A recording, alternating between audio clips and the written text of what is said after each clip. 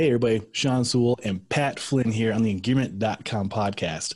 Pat is one of my favorite guests to have on, and it's between Hanukkah, last day of Hanukkah, come up to Christmas season, so no better person to have on the show for a holiday special than Pat. Pat, welcome back, my man. Cheers, my friend. Always a joy to be on your podcast. Thanks for inviting me. Cheers to you. Thank you for that. And in celebration of Pat, and I know he's a big Megadeth fan, I tracked down this Megadeth Saison 13. So I feel like Megadeth has released beer and wine and all this weird stuff. And as big as a Megadeth fan that I am, and I am a big Megadeth fan, I've never tried any of it. So you'll have to let me know how it is. First sip, real good. All right. Yeah. Well, I figured Dave Mustaine probably isn't going to put his name on just anything. Right. This one is a Saison, and so Saisons are really, in my opinion, really easy to drink. I like wheat beers, and this is like, So do I. yeah, they're really easy, and it's not too boozy. I think 6.1. So. Yeah, I love. If we're talking beer, you've had Allagash White probably, right? No, sir, not yet. Yeah, that's a really good, easy drinking. I think it's from Maine. People will have to fact check me on that. I haven't had it in a long time. A long time. I've been sticking with the local Wisconsin craft brews out here. We got a good beer scene. For anybody, if you need any reason to come to Wisconsin, I'd recommend coming in the summer. But we have a very good. So just to share, I'm drinking. This is a Lakefront IPA. They are a Milwaukee company, and it's very good beer. Just a very good. This is my go-to IPA out here. So would endorse. Mm-hmm. Well, I might need to come visit you this summer because that musical festival, right? Biggest one in the Summerfest. Yeah, actually, speaking of Megadeth, they were supposed to play there with Ozzy last year, and then things just went crazy. I know Ozzy Ozzy disappear or something? Like nobody could find where he was for a month. There was some crazy story with Ozzy, and then Dave Mustaine sadly got diagnosed with cancer. But that would have been one heck of a show. Oh, wow. So for people who don't know, Summerfest is, everyone's got their stereotypical view of what Wisconsin is, and it's not wildly inaccurate, right?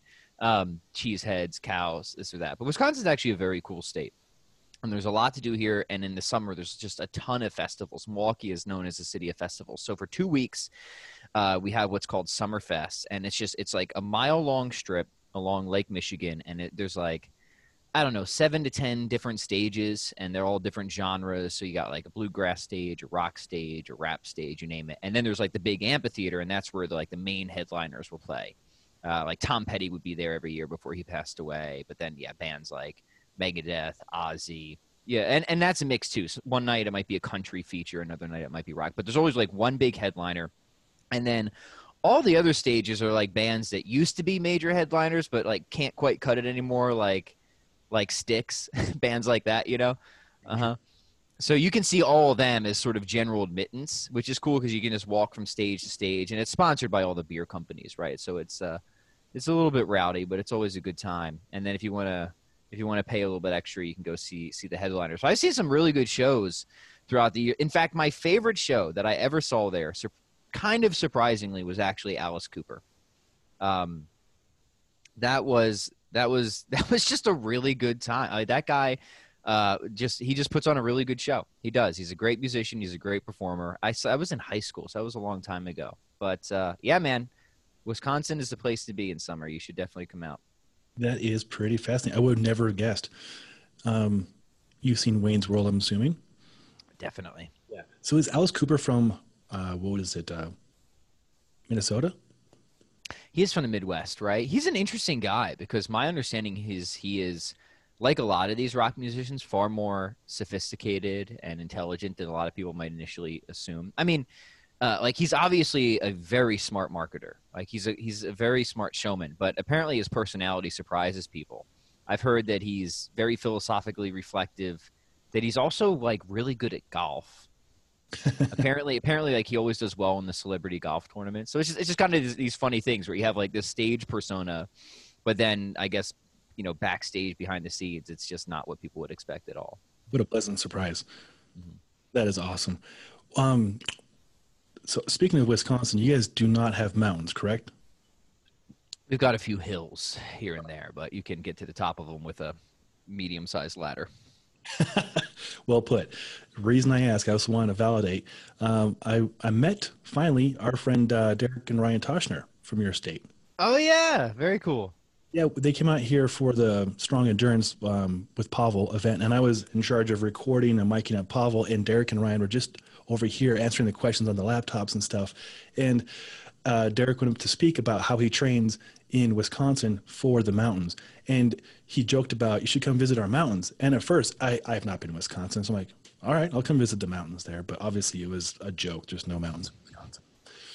Yeah, well, I don't blame you. It's kind of hard to know if you've never been here. Like maybe there could be mountains in Wisconsin. I have no idea. But yeah, Derek is. I mean, he's a savage, right? He's just so freakishly strong. It's incredible. And he's a very serious climber. I did climb with him once at an indoor gym, but I am not a climber at all. But it was impressive to see him at work there. And then Ryan, for what it's worth, his gym is like 10, 15 minutes from my house, so I get to catch up with him. Usually every couple months or something, I'll swing down but there, train, grab lunch, and stuff like that. Mm-hmm. Oh, that's so cool. And they're such humble and accomplished professionals too. It was very nice to meet them in person. Yeah, good dudes. If you're in the Wisconsin area and you're looking for a place to train, check out TNT Fitness by the Toshners for sure. Absolutely. And when they came out here, it was cool. They were talking about how they trained, or how Derek especially had trained to do the Grand Teton twice, back to back. For listeners out there, that's nuts, right? So he is like what Pat said, a beast. Yeah, like he was like the reason, from what I understand, of like why people didn't want to do the tactical strength challenge anymore, because he would just wipe the floor with everybody. Right? Like he's the reason I would never want to do the tactical strength challenge. Like I'm never gonna beat Derek. No. I'm never gonna do it. Right? It's just never going to happen. He's just so freakishly strong at pretty much all the lifts. Yeah. Like even if I might be able to catch up to him maybe someday in like 100 years in one of the lifts, I'm just never gonna get him in all of them. So thank you, Derek. Yeah. The bar is so dang high, Derek. Right. He keeps winning the TSC. He trains very intelligently, and we talked about how he trains and how he trains his students. And again, it's minimalist, like in your ballpark for sure. Basic stuff with the kettlebell, not rocket surgery, just intelligently training, minimum effective dose kind of stuff. Works really well.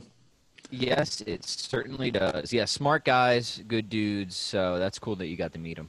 Oh yeah, that was an absolute pleasure. I cannot believe this year has been, for me, like every other day is like a pinch me kind of day where I'm like, I get to work with you. I'm like, hey Pat, let's do a chat, and then we're doing it. We get to have beers together.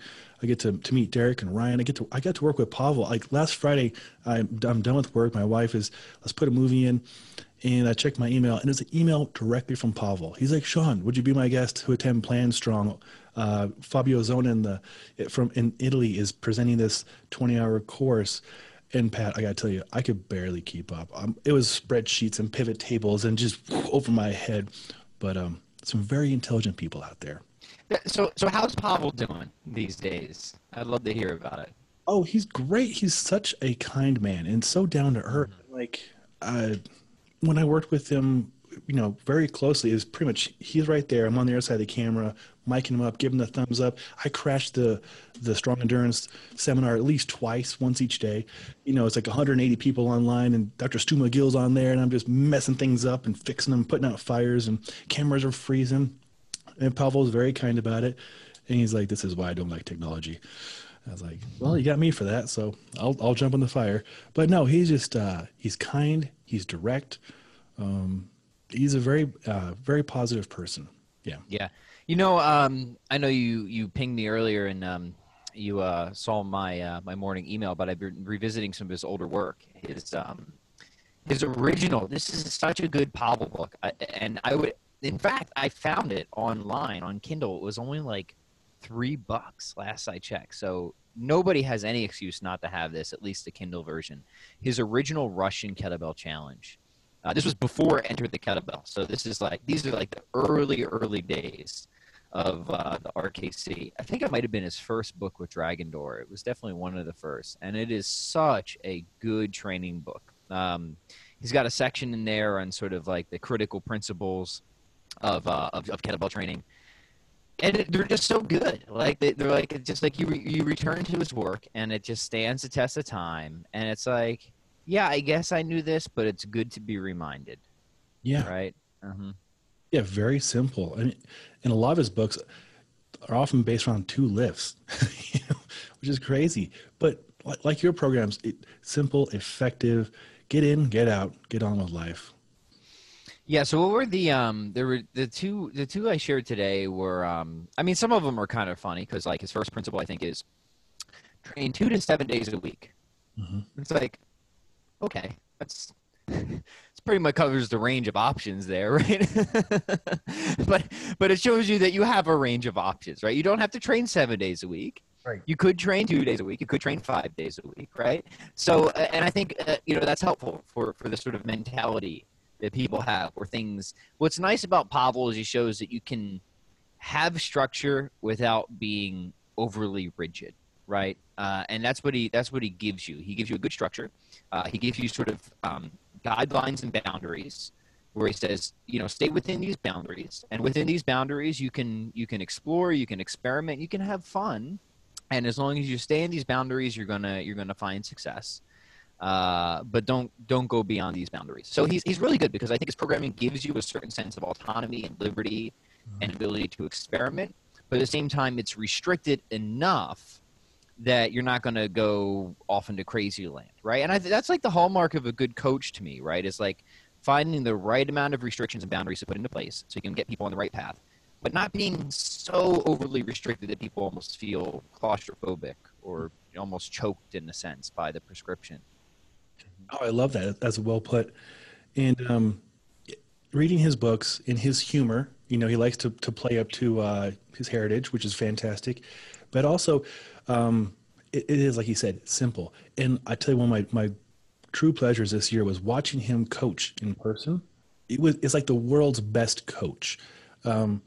We did probably 20 examples, 20 different individuals through doing some strong endurance programs. And he was able to, like any good coach, like a Brett Jones, like pinpoint the least amount of words, most amount of benefit to make the biggest change. Right. It was beautiful to see.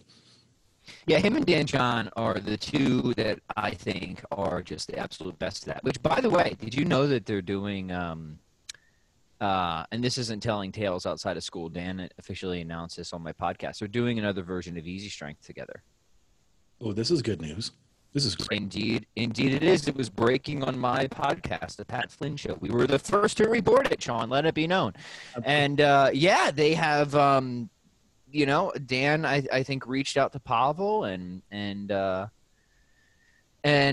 pitched the idea, and Pavel seemed to be all for it. So we don't have a release date yet, but it's happening. So, which is great news as far as I'm concerned, because Easy Strength was such a good program, and apparently you can't even really find the original book anymore, so it'll be cool to have it back in print with updates. Well, exactly, with updates, what they've both learned since the first book. My goodness, I'll pre-order right now. Indeed. Yeah. So yeah, that'll be cool because as far as mentors and people who've inspired me, Dan and Pavel are at the top of the list. So it's like a super group when those two are together, Oh, of course. And listeners and viewers out there, you probably noticed, but if you don't, I'll retell you. Every week, Dan John and Pat Flynn have a great discussion on Pat's podcast, and it's great because it covers not just fitness; it covers a nice variety of topics. As Pat is super good at doing. I don't know of a person or a podcast that covers so much variety as Pat does. So please subscribe to Pat's podcast and check it out. Well, thank you. That's very kind. I mean it. Well, I was checking out one of your podcasts, Dr. Jim, a couple days ago.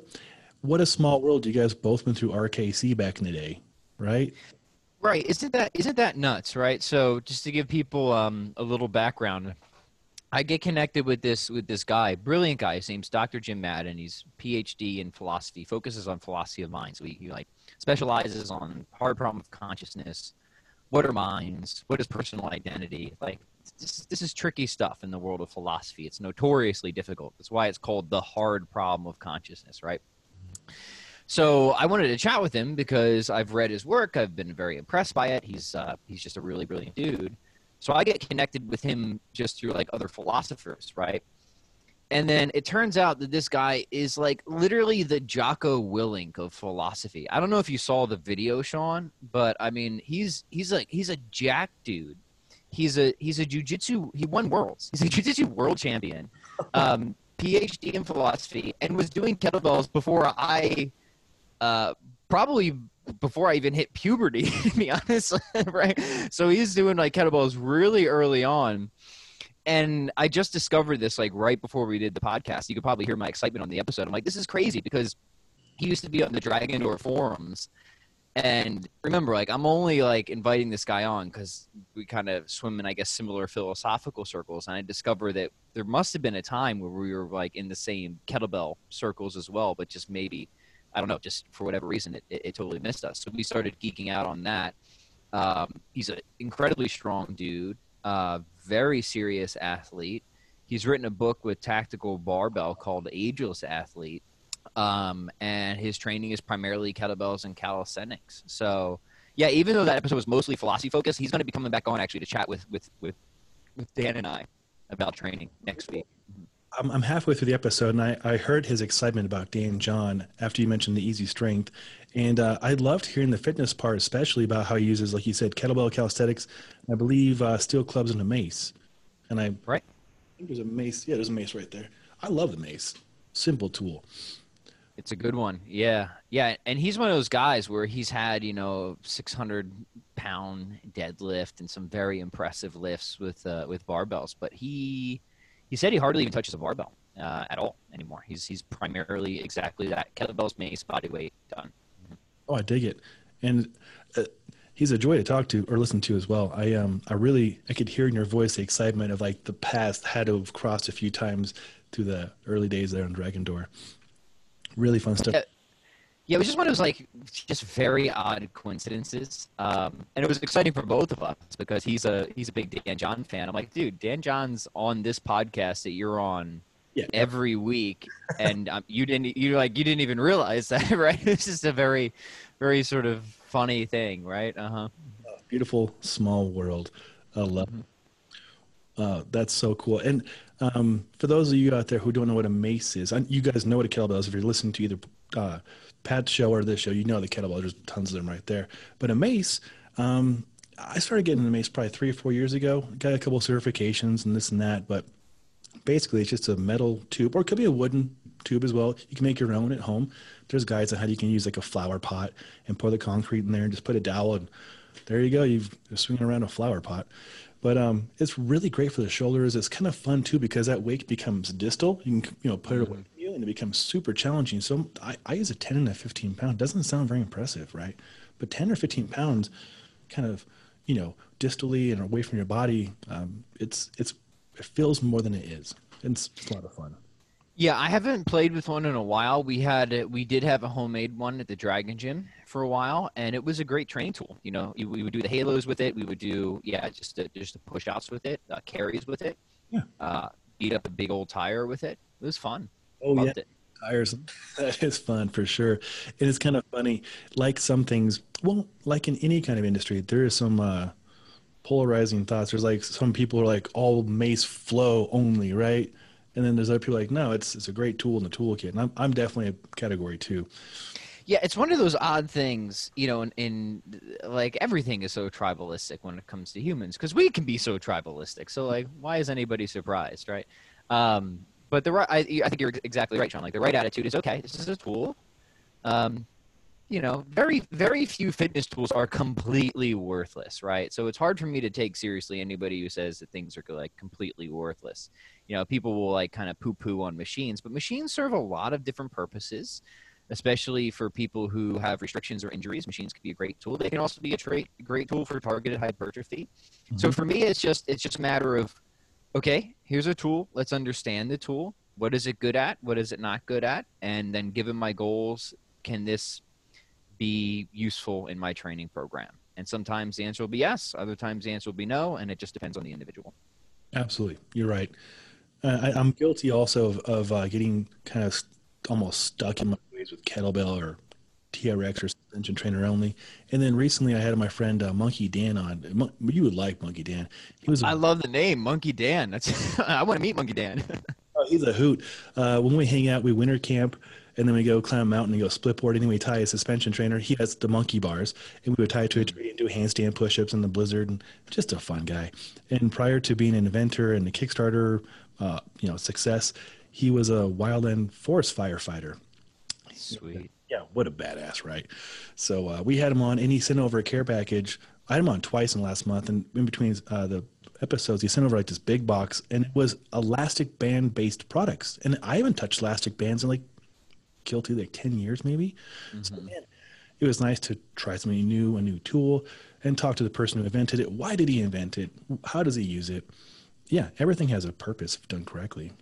Right, and the good thing about the kettlebell is it's such a multifaceted tool. You can use it for so many different things. Like it's just I sometimes call it like the Swiss Army knife of functional fitness. Like it covers just a broad range of it's just a generalist tool, right? So you can use it for strength, you can use it for hypertrophy, you can use it for conditioning, you can use it for mobility. Is it the best tool for everything in every instance? Probably not. But is it good enough for most people most of the time? Probably, right? Which is why, like you, I return to the kettlebell so often. It's just it's versatile. It's got enough breadth and depth in a way that most other tools do not. But there are other tools that are like totally single focused, but are still worth having. I think of like something like an ab wheel. There's not like I've seen people get pretty creative with an ab wheel. I have, but most of the time it's just like you're just doing ab rollouts and that's it. But it's a really good exercise. And for like $10 to get an ab wheel, I think that's a tool worth having, even just for that one purpose, right? Yeah, I'm with you. I have a few variations of them, and they just work. It's just a good tool for like one thing, and that's fine. And that's what you use it for, right? Mm-hmm. Oh, exactly. I know Alex is pretty big on those too, right? Mm-hmm. Yeah, the lesser of the big boys, the little big boy. I dig that. We'll have to rub that in his face. Lesser big boys, I dig it. Oh, that's good stuff. Well, gosh, how are things up there? Last time we talked, we were talking about the side effects, I guess, if you will, of like social distancing and stuff. How are restrictions up there for you? Yeah, same here in Wisconsin. Thankfully we haven't gone back into any of these what I think are just crazy lockdowns now, especially all the evidence we have against lockdowns not being effective. If anybody's curious, I have a post that has gotten a lot of attention called Why Lockdowns Are Not the Solution and Gyms Are Not the Problem. I have 3 pretty significant studies showing that lockdowns make no difference in terms of mortality rates with COVID, links to just, all the empirical analysis you could want on why we should not be locking down. And gyms specifically, there was a recent study on gyms showing that the chances of you getting an infection at a gym, if I remember right, were like 0.75 and 100,000 visits or something ridiculously slim like that. So I'm very much on the camp that whatever else we might want to do to, try and battle COVID, lockdowns are not the solution and gyms are not the problem. That is very clear to me, right? And we've talked about that before. So thankfully, in Wisconsin, we have not entered any further lockdowns or restrictions. Things are kind of the same as they've been here since, I would say, August, when some of the current policies went into place. I don't think they're going to change. But, unfortunately, like Scientific American came out with a study of what they called the surprising mental health costs of COVID. And I kind of laugh at it. Like, why is this surprising, right?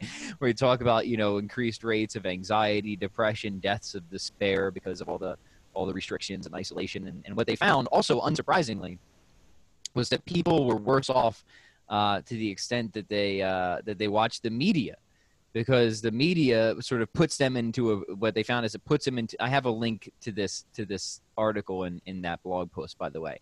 The media puts them into a sort of a doomsday cycle where it kind of scares them. Because it scares them, they need to keep watching the media, and it scares them more, and they keep watching the media. So, not good, right. For mental health is what they find.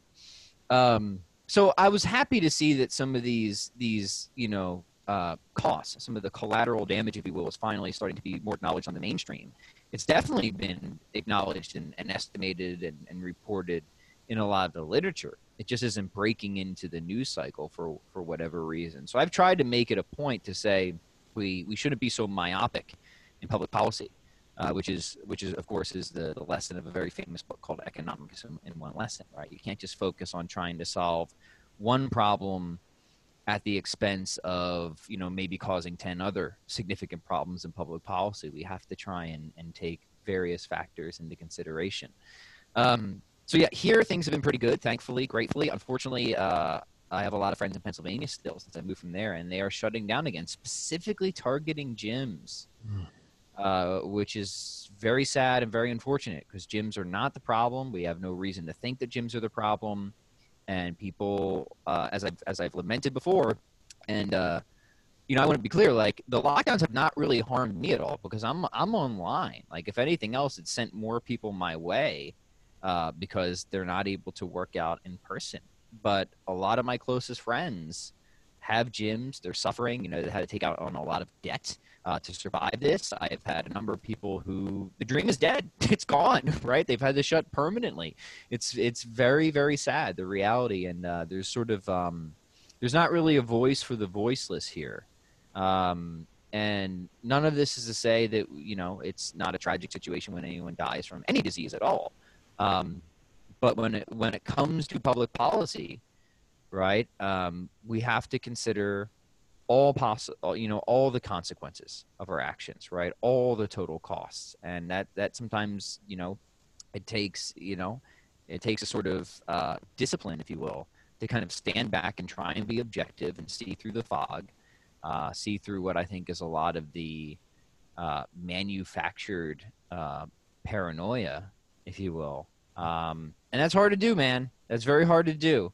So I'm trying to do it, you know, trying to make, you know, take the most reasonable perspective on all of this. But as we know, it's a very difficult situation to be in right now. It is. And I think even prior to COVID, I don't consume media. I mean, I don't watch TV. I'm not a big fan of it. But my observation growing up, my family literally had like 2 TVs per person. I watched my family just absorb everything through TV. And my observation of that observation was it's fear mongering and consumption based, right? So I was never really a fan in the first place. And then running a media company myself, you know, I have the ability to, I don't want to say spin, but to project information. And I think there's an ethical responsibility to do that in a very clear way, a very, hopefully unbiased way, and just present, you know, I don't say the facts, but present clearly your message without twisting, because it's super easy. Anybody, especially now with social media, anybody is as a media source, right? And especially if information or disinformation gets shared, it's just super crappy. So it's true. And like you, I don't watch any mainstream media source at all. I try to get my news. I actually have, I don't know if this is a good idea or a bad idea, but it's what I do. I have a sort of curated Twitter feed of people that I consider trusted experts. And these experts often disagree, but they have, in my eyes, significant credibility. And I like when following people disagree, because I don't want to put myself in a complete echo chamber. Mm-hmm. So that's where I'll go. If I want to know what's going on, I go on Twitter, which generally sounds like a terrible idea, but I've curated it to the extent that I try to just find people that I think can really be honest about what's going on in the world, so they kind of can maybe give me the gist of what's going on. It's not perfect, but I found that it's a lot better than just flipping on whatever your mainstream media source is. Oh, for sure. I can appreciate that. A friend of mine turned me on to this, and again, I have a lot of people I work with on both sides. I'm more in the middle, maybe more to the left if I have to be totally honest. And I don't even talk about this kind of stuff openly that much, but I love talking with people who I don't always see eye to eye with, like you said, because otherwise you get in that dangerous echo chamber and there's no growth. And so, right on. My colleagues turned me on to this website. I believe it's called All Sides, and so you have like a right, if there's a middle, and a left news sources, and they has them next to each other, and it's up to you to pick path you want to go on. But, Yeah. So I have to check that out because that definitely fascinates me. The problem is I worry, and I'm not saying this is it, but I worry about sources that claim to be unbiased but secretly are, you know? Because it's very easy to say you're unbiased, but then curate things in such a way. Right. So like I almost more appreciate sources that will admit what their bias is. Like I'll give you an example. Like I'm a very conservative person, right? But I'm what I call a common good conservative, which is quite different than like American republicanism, if you will. So if I were to kind of trot out my different positions or beliefs, you'd probably find that some actually fit more in line with people you would think in the American political spectrum are left-leaning and others more with right-leaning. So I don't fit well within the sort of American political paradigm. But yeah, I almost appreciate people who will be open about their bias, because bias to me is like we all have it, right? Because we all have our positions. And but we have to realize it's like a magnet. It's a magnet in the sense that we'll always be sort of inherently attracted toward things that confirm our bias and inherently repulsed by things that might challenge our bias. Mm-hmm. But that doesn't need to stop us, right? We just need to be aware that we have a sort of magnetized predisposition, if you will. And so long as you're aware of that magnetized predisposition, aware of it enough, you can still, I think, maintain enough objectivity that you can allow things to challenge your position, even if it might be more difficult. So I don't know. I guess because so many places that have claimed to be unbiased before turned out that they totally weren't, including many of the mainstream media sources, that I almost like prefer things that just lay lay out their hand, so to speak. Because nobody is ever completely unbiased. So whoever's running this website, they've got a bias, right? They definitely do. Now, maybe they're really good. I'm not questioning this website. Maybe they are really good at just laying it out as it is. But nobody in life doesn't have to just have a position on anything is to put yourself into a certain direction or predisposition. So yeah, those are just some of my initial thoughts on it. But again, not questioning that website because I haven't checked it out. Maybe it's awesome. Maybe it's totally spectacular, and I appreciate what they're trying to do, certainly. But yeah, there's some thoughts. I dig it. And like you, I'm like, anytime I read a study, why do they start to study? Who's paying for the study? You know, or any kind of, what is the root of all of this? But yeah, and I don't check it out all the time, but when I do, I'm like, that's kind of cool. And it's kind of nice too, because oftentimes it presents things to me in a way I would never have thought of. Right.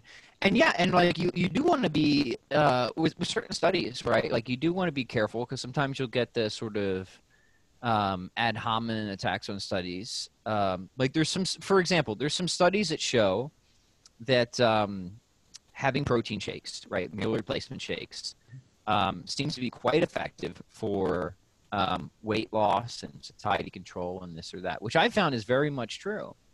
But some of these studies have been funded by protein companies, right? Exactly. Now, but does that make them inherently wrong? No, it doesn't make them wrong, right? It doesn't make them wrong, right? So you can have a bias and you can fund a study and it can still do good research. So you have to acknowledge it, mm-hmm. and you want to be aware of it, but you shouldn't ever just dismiss something completely because of something like that either, right? Because it might be, and I think in many cases, at least in what I'm talking about, still a very good study and worth taking seriously, right? Yeah, I dig that. Yeah, that's good. That's good stuff. I dig that. Yeah, information. I'm very selective, like you said, about what I take in, what I listen to. Yeah, people like to talk. People think they're experts and stuff, and not you and I. We do our research, but sometimes I get around people. I don't know about you. I'm just a guy who says things on the internet. Don't elevate me too much. But no, it's good stuff. I dig it. That's why we're here.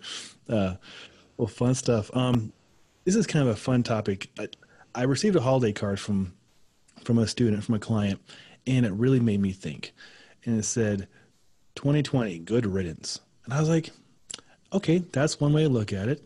Sure, 2020 has been full of challenges and, a lot of pain for a lot of people, a lot of things that nobody saw coming, right? but also a lot of opportunities, like an Yeah. amazing amount of opportunities. And so, there's some moments of some days where I'm like kind of down on myself. I'm like, oh, my gyms are closed. Well, my current gym is not closed, but the gyms I've been at for 10, 15 years are closed, right? And the other things it's easy to get into my head about. And then I look back and I'm like, but because of that, I get to do this now. Because of not being able to get out as much and interact, I get to talk to Pat Flynn on, have a beer with him on a podcast. How cool is this, right? And so I started to go through some of my accomplishments, and like I put them on my whiteboard here, and it blows my mind. Those opportunities probably wouldn't have existed if it wasn't for the current situation around the whole world, right? And the cool thing is, this might sound kind of crazy, but we're all going through it at exactly the same time. Has there ever been a thing that I know of or you know of, the whole world is going through at the same time? Like, Right. and so the compassion, There's curiosity we have for this is hopefully going to carry forward after things calm down. Yeah, I think there's a lot of wisdom there, Sean. I really do. You often hear of people saying 2020 is the worst year of all time. I mean, give me a break. Give me a break. Right? I mean, like, aside from like virtually every other year in human history, especially before modern society, right? Like, this isn't the Black Death. This isn't World War II. Like, there has been far darker periods in human history. Now, don't get me wrong. Like, this has been a challenging year. I'm not denying that. This has been a year with a lot of grievances, a lot of obstacles, a lot of pain. I'm not downplaying all that. But the worst year in human history, not even close. Not even close. And I think, but even if it was, right? What are you going to do about it, right? Like, what are you going to do? Like, you can't, like, as much as we want to change the entire world, we can't. So what do? We start with where we are, and we do what we can, right? And this is where, like, the Stoic wisdom is good, right? Or the class, there's a classic sort of serenity prayer, which is, it's sort of cliche, but I think there's a lot of wisdom in it, and it's to kind of what you talk about, Sean. Like, I'm going to butcher it, but it's something like, God, grant me the courage to change the things I can, the acceptance to change the things I can't, and the wisdom to know the difference, or something like that, right? It's something like that. I'm totally butchering it. And like, how brilliant that is, right? Because what else are you going to do? What else could you possibly do aside from try to have the wisdom to know the things that you can affect and the things you can't affect, and to hope that you can have the courage and strength to work on the stuff you can work on, and if there's things beyond your control, to not sit and ruminate on it and worry about it, right? No, I love that. There's an episode I had Brett Jones on. Brett Jones, obviously, just so much respect for him. And he talks about perception of control. Like, nothing's really in control. Just accept that, right? But the little things we can perceivably control. Tie your shoes, make your bed, wake up on time. These things, own it. And like, so something changed for you this year. Not you or me, but like something changed in the listener, the viewer's life. It's okay to be a little sad about it, sure, but own it. What can you do to adapt? What can you do to change? Maybe a new opportunity presents itself, and it's not as like easy as I'm making it sound, but maybe it is, maybe it is. Maybe it gives you perspective that you didn't know, or you just needed a little bit of a push in that direction. Yeah, I think it's as simple as that. Maybe not as easy. Yeah.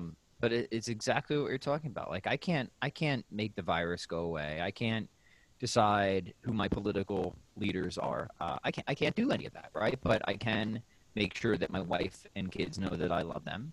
Mm-hmm. I can do my best to take care of my family, to make sure that my friends like you, Sean, know that how much I appreciate you, and I can write content, and I can do podcasts, and I can clean my room, and I can work out, and I can try and do good in my local community.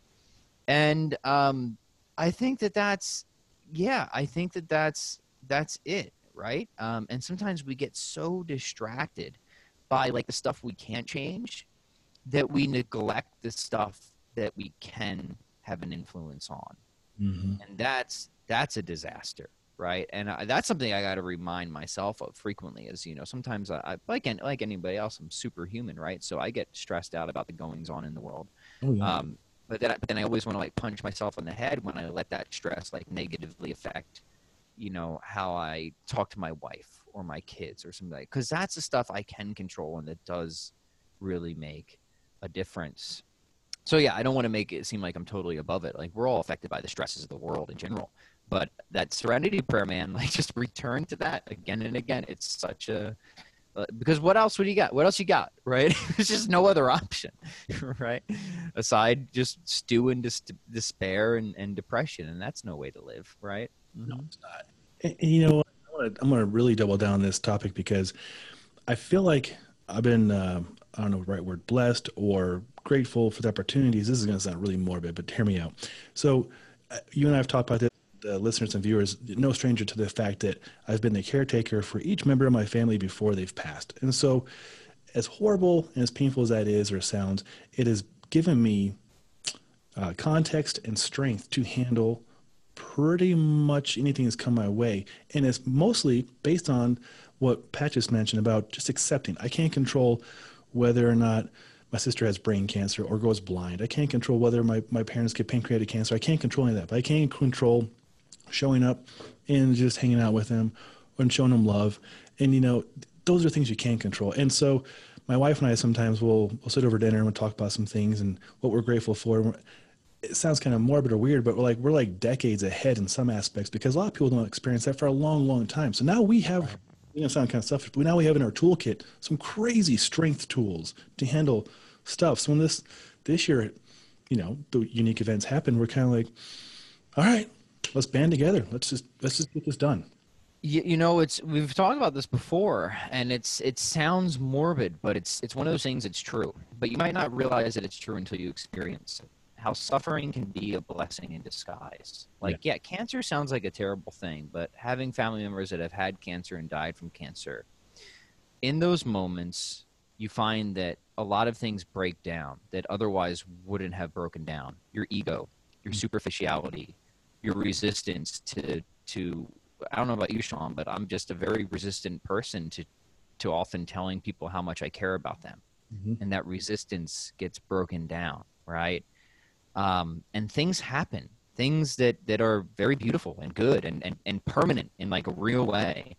And then you also, like you said, like once you go through that, it gives you a perspective. It gives you a sort of shield, if you will, where you can handle other things that just aren't, serious end of life, people dying situations. And, it's a cliche, but there are blessings in disguise in that, right? Mm-hmm. Yeah. And I hope that hit somebody or some people at the right time. Because it really is, it can be a blessing or a silver lining. There's something to be gained in that pain, in that suffering, for sure. Yeah. Mm-hmm. So as long as the person can kind of hear that and accept it, it can empower them for sure. Like I know last Christmas we get done with our family, and I get home and I've been talking about that. I think on a Facebook post, like I try and put up that kind of stuff this time of year, especially because I know a lot of people might be going through their first holidays without a loved one. And I want them to know it will get better and also be a resource. And so on Christmas last year, I took a phone call from a person I've never met and talked for like a couple hours about it. He had just lost his father, maybe that morning or the day before. But anyways, there are people out there that have been through it and that are happy to be a support. Yeah, so you're not alone. Everybody's going through it at the same time. Yeah, what a beautiful thing, Sean. Like really, like, all the tragedy and the trauma aside, the fact that you were able to be on the phone for that person. Yeah, it meant the world to me. I know that they got a release because it's not easy to talk about with some people because a lot of people haven't probably been through something like that before. And so, yeah, and it's nice too because he doesn't know me and I don't know him, so it can be more open, Absolutely. Right, yeah. Yeah, and that offer still stands for anybody out there. You know how to get a hold of me. But yeah, I really love how open you are to talk about the ups and downs and the resilience and the tools we gain in the process of doing so. It's one of those things I was thinking about the other day is like, our society is I don't know. It's hard to explain, but like I've been through a lot, and I don't talk about it. I know you've been through a lot. I just assume that everybody's been through a lot. Like that's my default. Like you just don't know. You just don't know. You just don't know what people have dealt with. Like you just don't. But like the more I've lived, the more I've talked to people and got to know people on a deep level, it's like, damn, you have dealt with a lot, and I'm really sorry about that. So I'm just very hesitant these days, right, to assume otherwise about anybody. You know what I mean? Mm-hmm. Very healthy approach. I like that a lot. Mm-hmm. I think it was Eric Frohart, a retired Navy SEAL, who's been through a lot, or it was Brett Jones, or maybe both. They both mentioned we're all going through battles. We're all going through own battles. And they had much better, beautiful way of saying it. But some are public and some are not public. So, yeah, I like you said, just kind of try to, I don't want to assume, but try and be curious to what another person has been through or is going through currently before reacting. Will do you both favors. Indeed. Absolutely. Mm-hmm. Yeah, like for a pretty good example, kind of a funny example, I go camping year round. Last night was going to go camping. Went to go camping, opened my first beer. The sun is just about to set, and it's almost the shortest day of the year. It's within 1 week of being the shortest day of the year. So it's like 3:45, and the sun's gone behind the mountains, and it's all of 5 degrees Fahrenheit. And I got my parka on. I'm good to go. And I look at my dogs, and they're really cold. I'm like, you know what? It's not fair to them. And I look at the weather, and the wind chill is actually -15. I'm like, all right, that is too cold for the dogs. So I pack up. I dump the rest of the beer out, head home, and I've never in my life experienced such aggressive bad driving. And it's like a blizzard out. It's snowing sideways. From what I could tell, there was no moon. We have no street lights on our highways here in Colorado for some reason.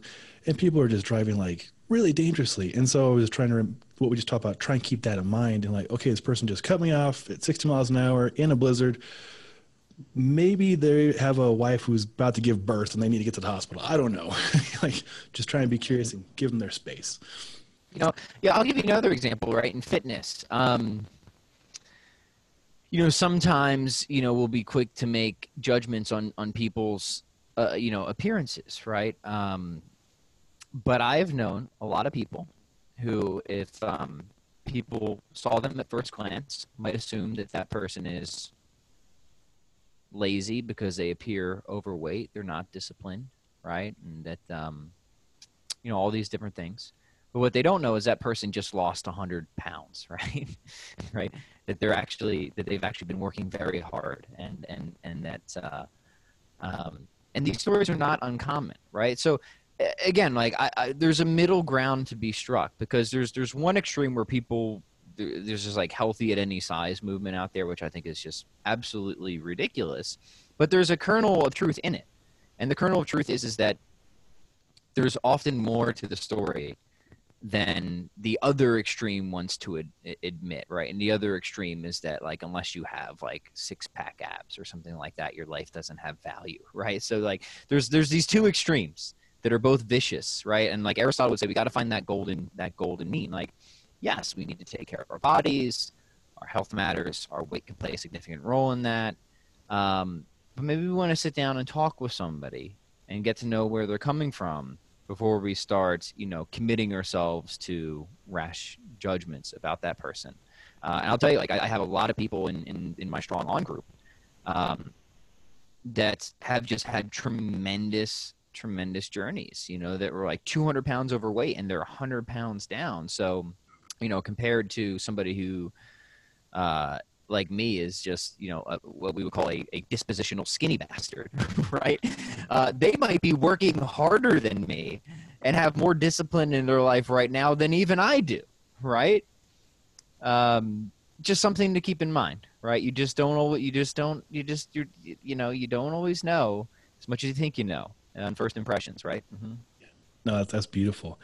And your group it's a great example of a community, a strong, healthy community. And I think, and we talked about this a few times, I think on previous podcasts, that is one of the big takeaways that I've learned this year, is how important community is. It's, because obviously during this year, we can't just go do something and see people's faces and hug them and do all I'm a big hugger. I like to hug and, all the interaction. Violate all the social distancing. Yeah, I'm with you. pull them up. Yeah. Yeah. So it's been a challenge on that part for me, but yeah, community, super important. Well, it's a challenge for everybody because our nature is not, we're not just rational animals, as Aristotle would say, but rational, social, dependent, political animals, right? We are social by nature. And if you start to frustrate some significant aspect of who we are, you're going to see deleterious outcomes to that, and that's exactly what we're seeing, right? Right. I shouldn't be laughing at it because it's so serious, but it's like I laughed at when again it said the surprising cost. It's not surprising. We're social animals, right? If you start to choke off our social lives, our human-to-human interaction, which is so necessary to our thriving and flourishing, of course we're going to see negative outcomes from that. That's not surprising at all. So you're right. We do what we can, but the social aspect of our lives can never be anything but critical and essential. So we gotta get it somehow. Maybe it's Zoom meetings, maybe it's online communities, just making do where we can. I think that nothing can beat obviously the face to face. But yes, you're spot on. Yeah, I mean, and I think you're right that people have come to recognize and appreciate that so much more. Sometimes, I mean, again, another cliche, sometimes you don't know what you got until it's gone, right? Sometimes you don't know how important something is until it's taken away from you. And I think we're starting to recognize that in a lot of ways right now. Mm-hmm. You know what? I'll be the first to admit I didn't think it as much as I do because I'm pretty damn introverted and I spend a lot of my time alone in the wilderness, and now, yeah, I'll be the first to admit I need it as much as the next person. Oh, it's funny. My wife is the same way. She's a huge introvert. So like I knew that this was a serious problem when even my wife was craving like the social gatherings. I'm like, you? Yeah. Scrooge? Kidding. My wife is a beautiful, wonderful person, right? But she's like, but we clash because I'm super extroverted. Like I love being out around people all the time. She's super introverted. So it's kind of like a funny point of tension for us. So I knew it was an issue when even she was starting to like oh yeah. Feel it. Mm-hmm. You got to gauge on that for sure. Yeah, right. I found myself talking to neighbors for half an hour, or the clerk at the store, just like, tell me more about your life. Why not? Yeah, that's default in the Midwest. I mean, if you go into a grocery store, just always a lot, like 15, 20 extra minutes for random conversations. Oh yeah, and I enjoy it so much. And I know we wear masks, but I can tell when the squint is going on. There's a nice, genuine smile going on. It's always good. Well, yeah, speaking of virtual meetings, my wife has hosted every Thursday since the first or second week of March a virtual happy hour. Not one has been missed. So like today would be here at 4:30 in about half an hour. It's actually grown. We're going to do one, a glog party. And glog, I don't know if you guys out there know what glog is. I barely know what it is. From my understanding, it is a Swedish mulled, nasty-ass wine that you usually put vodka in it to just drink it. And so my friend Ricard is going to host it, and I'm very excited to see all the fantastic faces on there. And have you ever had glog? I have not. Like I said, I've heard of it, but I've never experienced it. I'm interested. I'm very interested. From my understanding, it's pretty damn nasty. So the vodka like smooth it out, and that makes it more efficient. And then that you catch a buzz, and then obviously like you can drink some pretty nasty stuff if you get a few in you. You're like, oh, that's not too bad. I can tolerate that. Right. Yeah. What's the Yeah, I do like. Well, port isn't nasty. I do like port. I can't drink too much of it because it's port. Mulled wine, the spice wines. I enjoy them around this time of year. It's like sour beer. Like I can do a little bit of it. Like a little bit of sour beer is fine. I can't sit and like just drink sour beer though. No, it makes you appreciate because it's such a unique flavor. You're like, oh, do I like this? Do I not like? I don't know. Yeah. Yeah, I went to a couple sour beer tastings, and by like the second one, I was over it. Yeah, I hear you on that. Whereas on the other hand, this Megadeth Saison is way too easy to drink. My goodness. It's from this brewery called Unibrow. Have you heard of it? Where they at?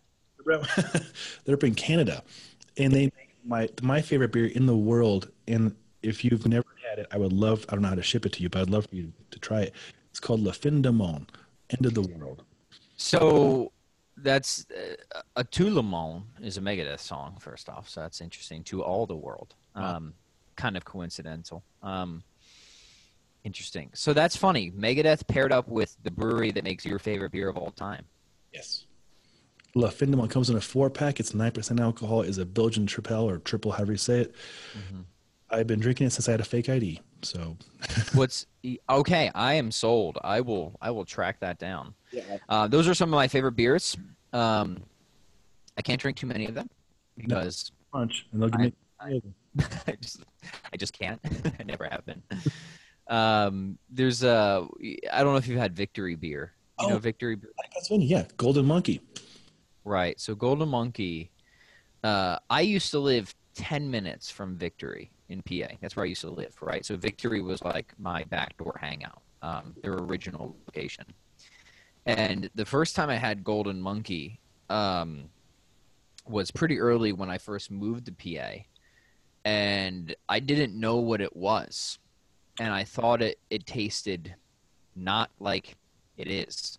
So I had a lot of them. And it was a bad night. It was a bad night. Out, yeah. Mm-hmm. Yeah, that is a potent and delicious beer. So if anybody hasn't had Victory's Golden Monkey, that's one of their flagships. It's a really good beer.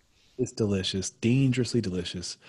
I have a horror story involving Golden Monkey and 250 Stitches. I won't put. You wouldn't be the first. 4 or 5 years ago, I had consumed probably too many, maybe 5, maybe 6. I think it comes in a 6-pack. Mm-hmm.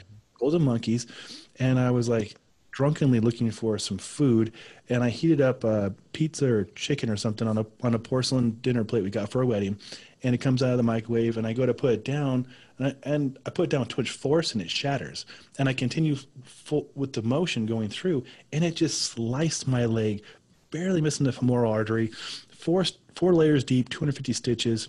Oh my gosh. Yeah. Yeah, we were just talking about this last night. I'm not going to show pictures. It's very gruesome. But, with our toolkit of, like, handling unique situations, I put on, like, showman. I'm like, we go to the hospital, I'm telling pirate jokes and dad jokes and, like, entertaining the ERs and the EMTs and stuff. And they're coming in like, you would never believe this guy's awake. He's conscious. He's splayed open like a fillet. And so there's much worse situations going on in the ER. But when they were not attending to a horrible situation, they would come over and talk to me. Like, how do you feel? I'm like, I'm fine, I'm 5-6 beers in. Actually, I've got the Golden Monkey in me. Yeah. I can't feel barely anything. But, yeah, Golden Monkey. Stop at 4. Otherwise, you might get a... That's crazy. So I don't know if they still have this policy in place, but the last time I was at Victory, they had a policy where you could only order 2, which is interesting because you could order more than 2 of their other beers, which were as high, if not higher, in alcohol percentage. But Golden Monkey has such a reputation of people... because it's such easy drinking. So easy. Right? So, yeah, I don't think that's a bad policy. I think that's a good policy to only have that in place. But, yeah, you could only order – last I remember, they would only serve you 2 Golden Monkeys if you go into Victory because it's got such a reputation of bad stuff. Yeah. Mm-hmm. It tastes so good and it's so damn potent. Mm-hmm. Oh, that's hilarious. Oh, that's always so fun talking about this. Well, speaking, I bragged about or boasted, I'm not too sure the right words. I'm just grateful for the things I got to do in 2020, the podcast with you, with Dan John, and working with Pavel. What are some of your favorite things about 2020 that you've accomplished? Oh, boy. What is this year? What has this year been? It's been a lot of, promotion and marketing. So I had my newest book come out technically last year, but as books go, the promotion always goes on after the book comes out. Mm-hmm. So how to be better at almost everything. It's been a busy year of interviews and podcasts. I recently shared just a sort of roundup of a lot of the media appearances I've done this year, included the Engearment podcast on there, of course. And that's been a lot of fun. I enjoy that because I just like talking with people. So it's something I'm always happy to do. In terms of publishing, I haven't done. I am possibly starting a new book right now. It's in the pitch phase. So we'll see. I kind of promised myself I wouldn't do another book, and then here I am thinking about one. This year has been mostly academic publishing. So I have about 3 journal articles that are about done that I hope to submit. So that's been the writing that I've done this year, kind of on more technical aspects of the areas of philosophy I'm interested in, which means that like 13 people will ever read them. But that was kind of my goal this year. I wanted to do more academic publishing. So yeah, I got another book in the works. It's been a good year for my fitness routine, all things considered. Just training at home. I got to work out with my son a bunch, really introduce him to, he's 7 years old. So, this year really just kind of get him into the whole physical culture scene. Business wise, pretty much just going steady.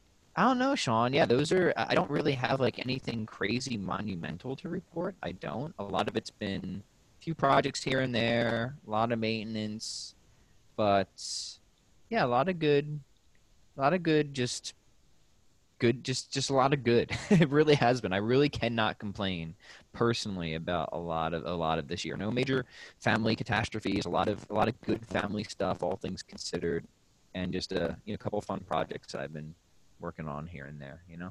That's great. That sounds like a very good year. Doesn't matter if it's 2020 or whatever year it was. That's a good quality year. There's been worse years for Pat Flynn. Many worse years. So yeah. Good writing year, very productive writing year. Even though I didn't publish a lot of stuff this year, I wrote a lot of stuff this year, if that makes sense. No, it does. And like you, I really find a great joy in writing, because sometimes we can't do the stuff I'd like to do. Like, I think I talked about on last podcast, like all the places I would like to go were on fire. So I couldn't go there and like can't do a lot of the things we would like to do in person, but you can write, you can create, you can study. I'm with you on that. I've really enjoyed the writing this year for sure. And yeah. So now I got a lot. No, I'm sorry. Go ahead. Oh, no. I was just going to add to, out of nowhere, really, gained new writers on Engagement, and they found it to be, I could probably say, therapeutic to write about things that they care about. It's been beautiful to see, for sure. It's a great release. Writing is. I think writing and music, both of them, are just great outlets. Like physical exercise, right? Just any type of expressive creative outlet, I think, is so necessary for us. So yeah, so I'm now sitting on a bunch of stuff. So I guess, heading into 2021. No, what year is it? It's 2020. Yeah, it's 2020. Where am I? What world am I on? Yeah, it would be mostly just getting the stuff I've written out there. That'll be the next phase. Mm-hmm. Oh, excellent! Looking forward to that. Yeah, next year is less than 2 weeks away. That's crazy to think about. Yes, it is. Yeah, I'm not adequately.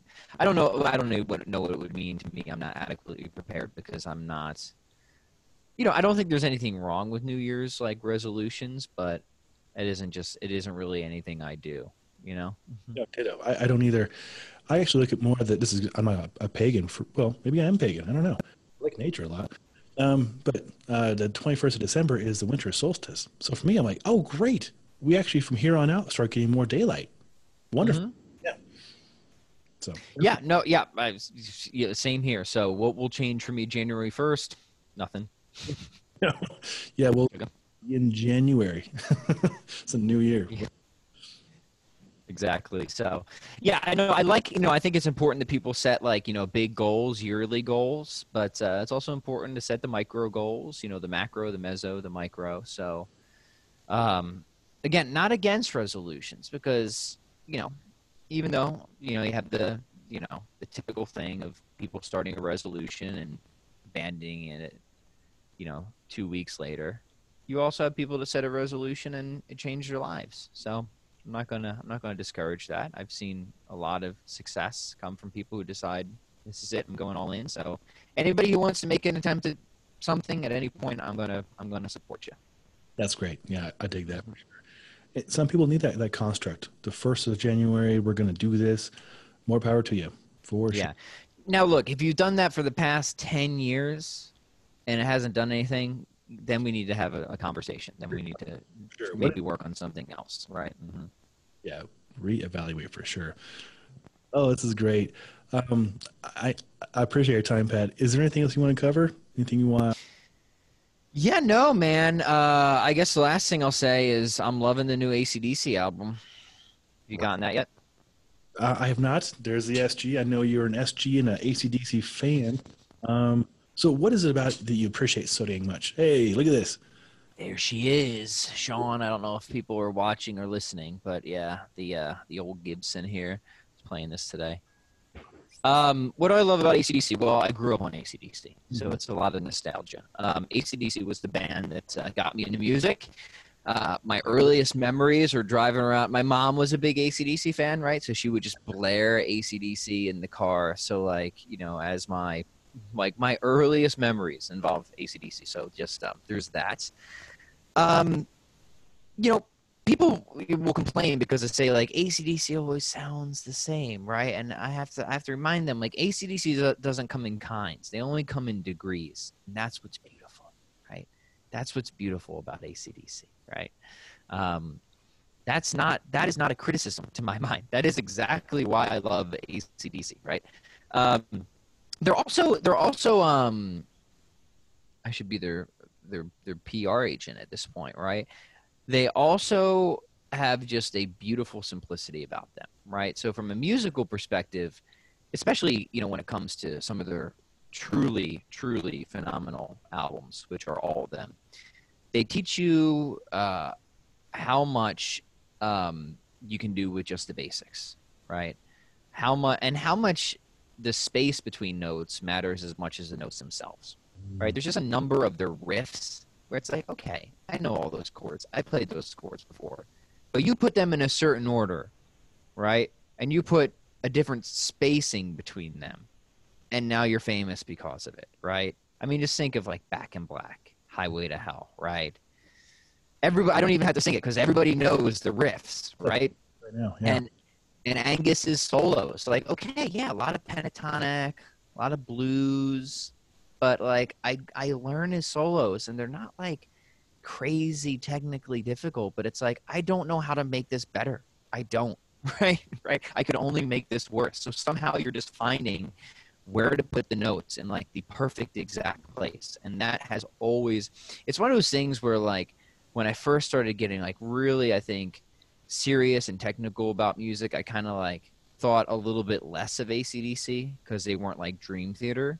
But now I think as I've gotten older and more mature, I just think higher of AC/DC, because they just got it. They just have something about them, something about their dynamic as a whole, that will always appeal to me, and I just appreciate more and more. And there is a technical precision, like Malcolm, God rest him, died a few years ago. Is just an incredible rhythm player. Angus has got a mean vibrato. He's a great showman. So yeah, I could go on and on all day, Sean. So I don't want to. I'm a huge fanboy. So if you get me going, I might not stop. No, that's fantastic, and I can make this summarization too. That it very much makes sense because the way you approach fitness as well is very simple and effective, right? Like not a whole lot of. There's more complicated things out there. You can do a one-legged blindfolded thing on a Bosu, but that's a dream theater of fitness, right? So what? The simplicity works, the spacing works. It's effective. It's effective. That's it. So new album, Power Up. It's awesome. It's one of those things that it's definitely an album. The more you listen to it, the more you're going to fall in love with it. So if people haven't checked it out, go do so. I'll check it out. I think it released on Friday the 13th. Is that right? Whatever else you want to say about 2020, the fact that we got a new AC/DC album unexpectedly, because so I saw them a few years ago when Axl Rose was stepping in because Brian like lost his hearing, which is a crazy story I won't get into. So most people thought AC/DC was done. And now like bang, out of nowhere, this new album. So it was like for us fans, it meant something, Wow. All right. Well, let's table that for next time. So I'm going to pick your brain about that. That's interesting. Anytime. Mm-hmm. That is really fascinating. Oh, this is fun, Pat. I love this. We got to do these happy hour ones more often. I'm on my Yeah, man. Always a blast. Hopefully we've kept the listeners' interest. I've had fun. So I have too. Well, hey, Pat, if I don't see you before the end of the new year, cheers to you and your family, man. Merry Christmas and a Happy New Year to you. And thank you for Cheers to you. Merry Christmas to all. Happy New Year to all, and looking forward to future conversations. awesome, Pat. And for you listeners out there, I'll put links on how you can find out more about Pat Flynn. Just a great human being. And thank you for always checking out our stuff, and much love to you and your families.